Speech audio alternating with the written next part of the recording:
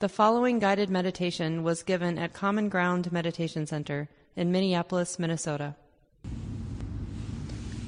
So a big welcome. Nice to be here with you all, and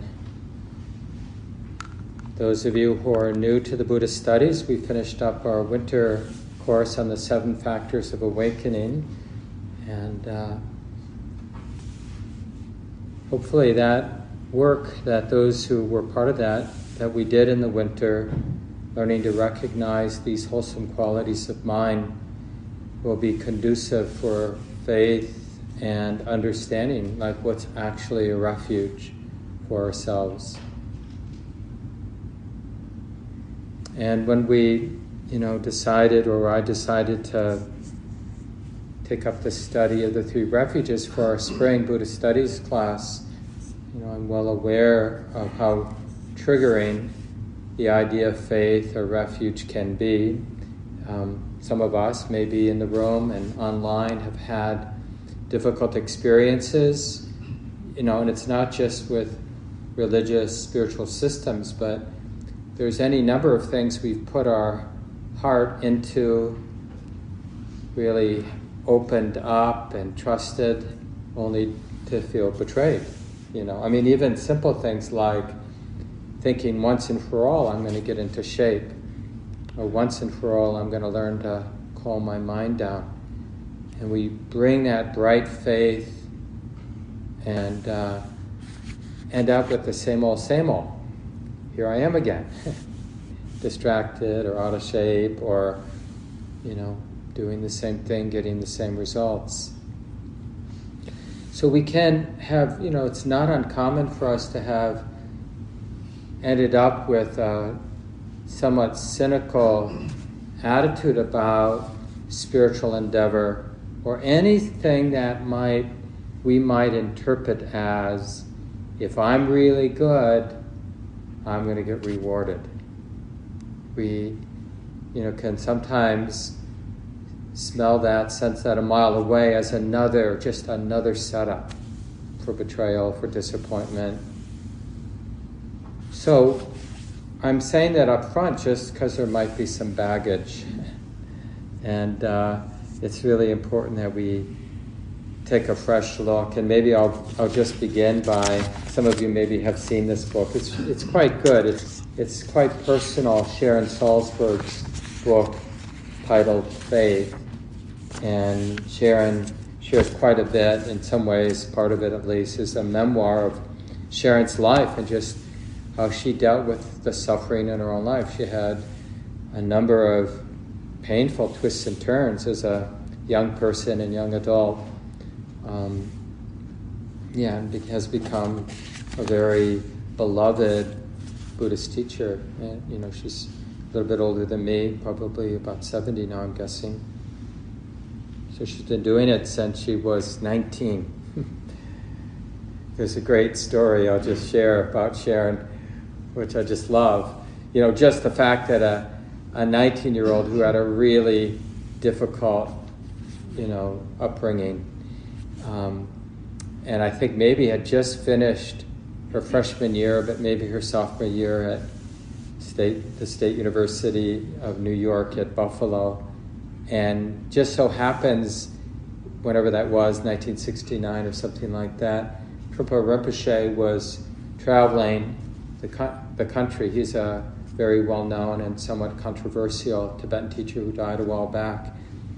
And just giving a series of talks at the universities around the country, and he was mostly doing Q&A, and Sharon's question just happened to be the top of the pile of questions, and it said something like, I decided to take next year off, and I'm going to go to India to study meditation.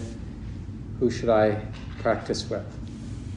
And this is sort of pretty brave for, I guess people were doing that more back then. But anyway, he had this great answer. He said, in this sort of thing, it's best to trust, or you could say even to have faith in the pretense of chance. He actually could have named, because there were a number of he was a Tibetan teacher, And there were a number of Tibetan refugees in India at the time, of course, teaching Buddhism because they had left Tibet when China invaded in the late 50s.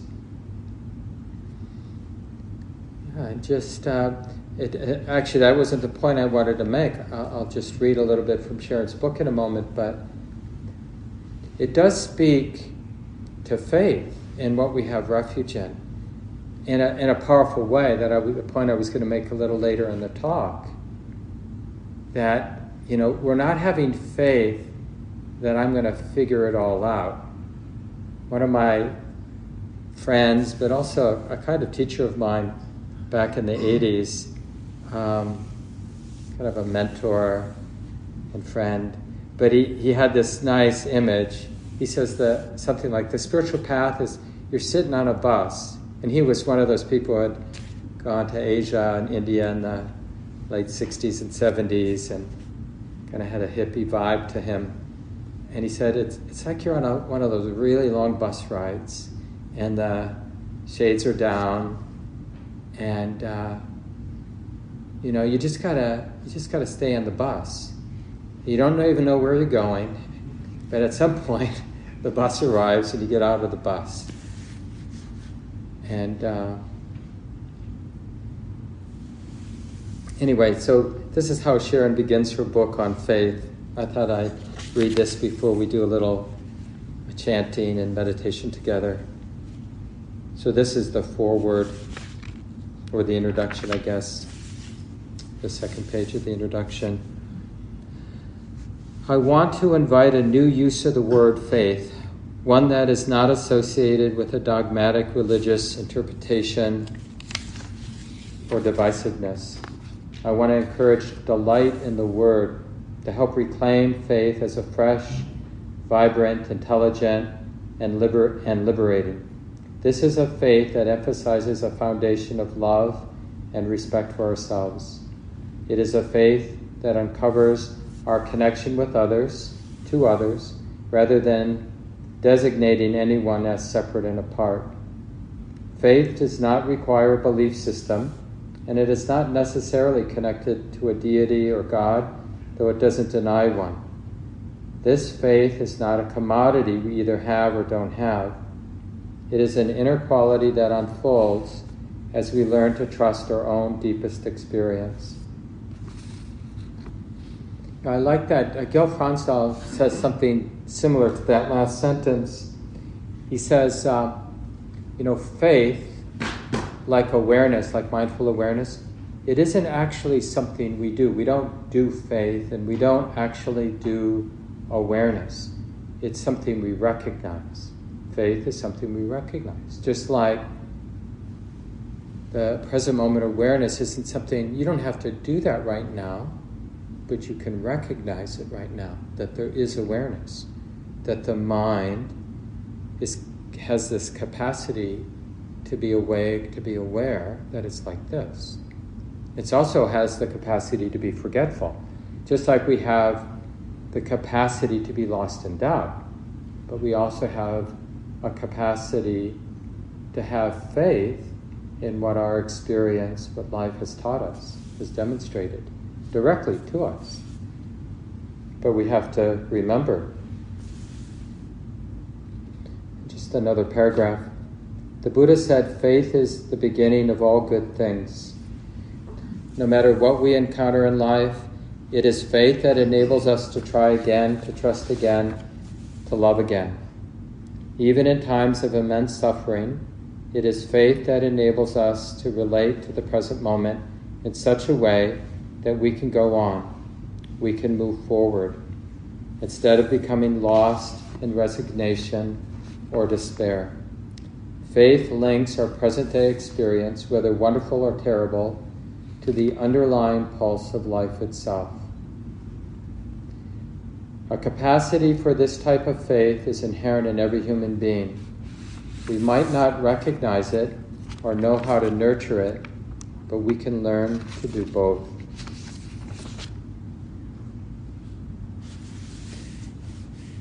And as we settle into our practice now, we'll do the chant a little bit later in the evening. before we have, we're going to do small groups tonight. I'll explain that later for people who are new. But one of, as we settle into some sitting time, sitting in a comfortable, relaxed, relatively still, not in a tight way, but just in a way that we're evoking a sense of trust in our experience, that it's safe enough now for me to soften a little and to be relatively still and relaxed and open with the way it is in this body at this time, the qualities of the heart and mind at this time. This willingness to feel what's here to feel. And I was going to say that one expression of faith is a sense that here and now, like in this moment for each of us, there's actually something productive or onward leading to do. So our practice and the expression of faith, of refuge, is that there's something to do now. There's something to learn, something to awaken to, and whatever it is to learn or to awaken to, there's some faith or sense that it's here and now, that it's available even to me. And we don't have to be especially good, or we don't have to earn it. We just have to be willing to open to the possibility that there's something onward leading to what our heart actually desires, that release, that freedom, that unburdening of our heart, that our heart desires, that there is a way to learn right now. It's a way to open an understanding, to connect with and deepen, that's available here and now. If only we have a willingness to listen. One of the first statements from the Buddha after his deep awakening, his deep insight, was something like, wide open are the gates to liberation. Wide open are the gates to liberation.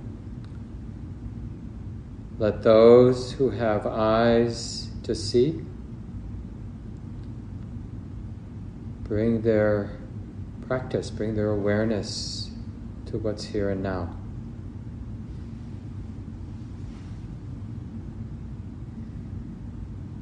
It's a real lion's roar.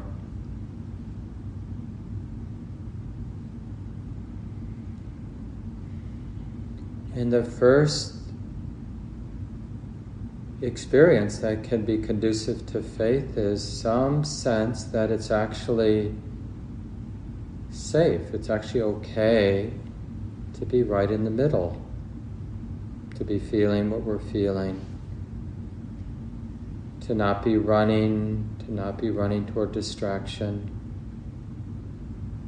but instead to simply soften and to trust this capacity that we have to be receptively aware or present to the sensations of the sitting body, present to the qualities of the sensitive heart and the thinking mind, just generally the way it is right now, here and now.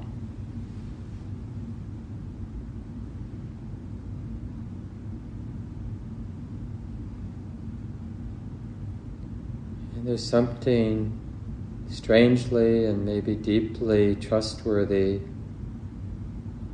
in this capacity we have to be open, this full presence, this inclusive and full, soft, receptive presence.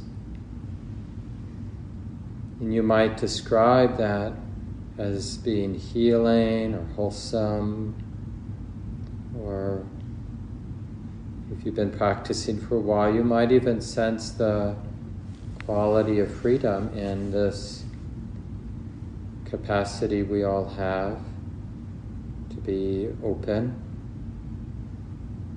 And of course, we also have the capacity to be distracted and caught up in our thoughts, obsessing, reacting. So we have both the capacity to create or to participate in the hell realms that we visit. And we also seemingly have, although our faith might not be perfectly developed, but probably we have some confidence, some faith in this capacity of being present. Not running, not fixing, not controlling, not needing to judge.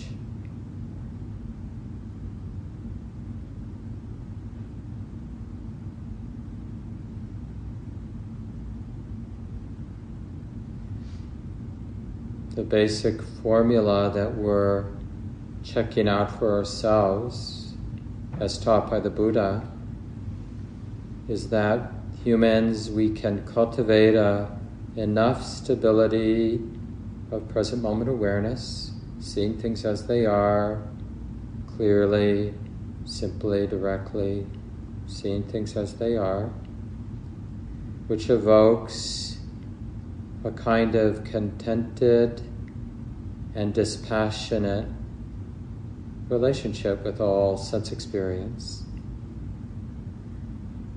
Tranquil, easeful, and also dispassionate. Not trying to become anybody, not trying to get anywhere, not trying to get rid of, and appreciating more and more the peace of not being in conflict with the way it is.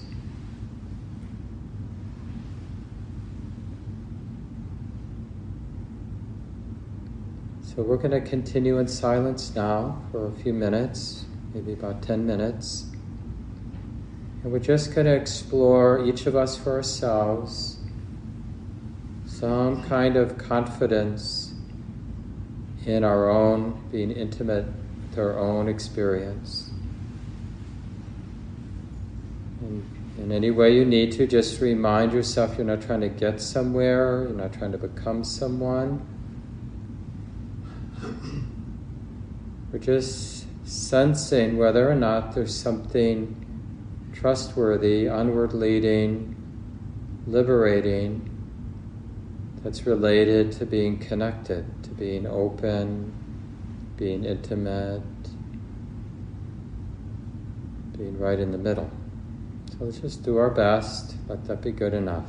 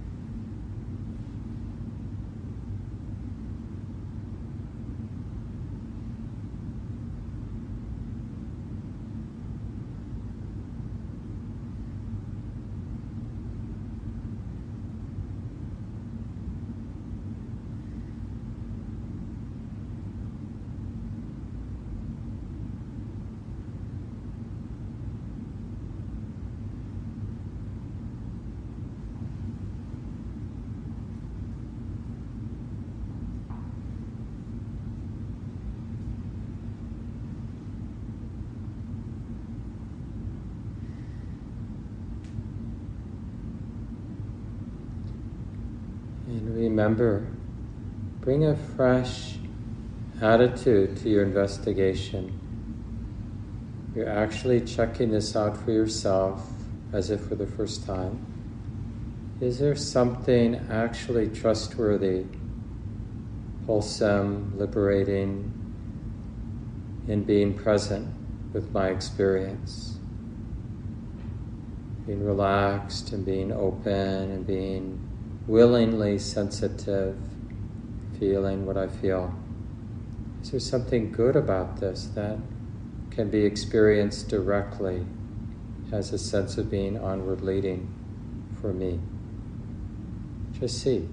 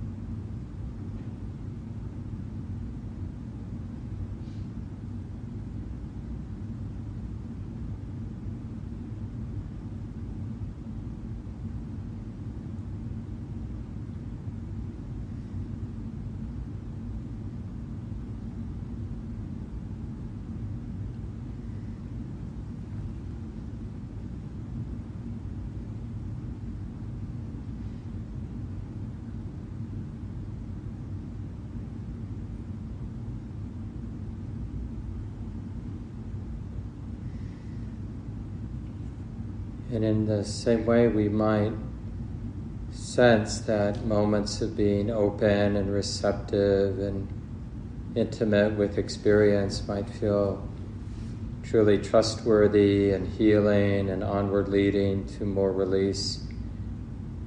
We can also build confidence that being caught up in thought, getting attached and spinning in the ways that we tend to spin with our worries or our hopes or fears, whatever. We can also gain a lot of confidence that this is not the way. It's only productive of stress and feeling entangled in an unpleasant way.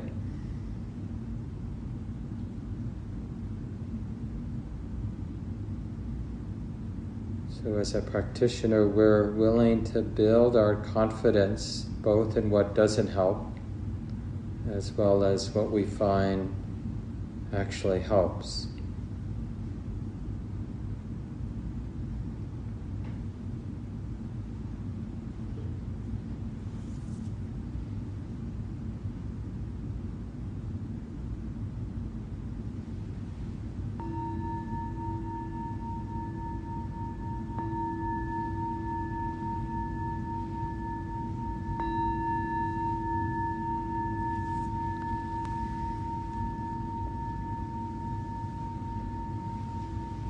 Finishing our sitting time, feel free to adjust your body, stretch a little, whatever you need to do to be at ease in your body.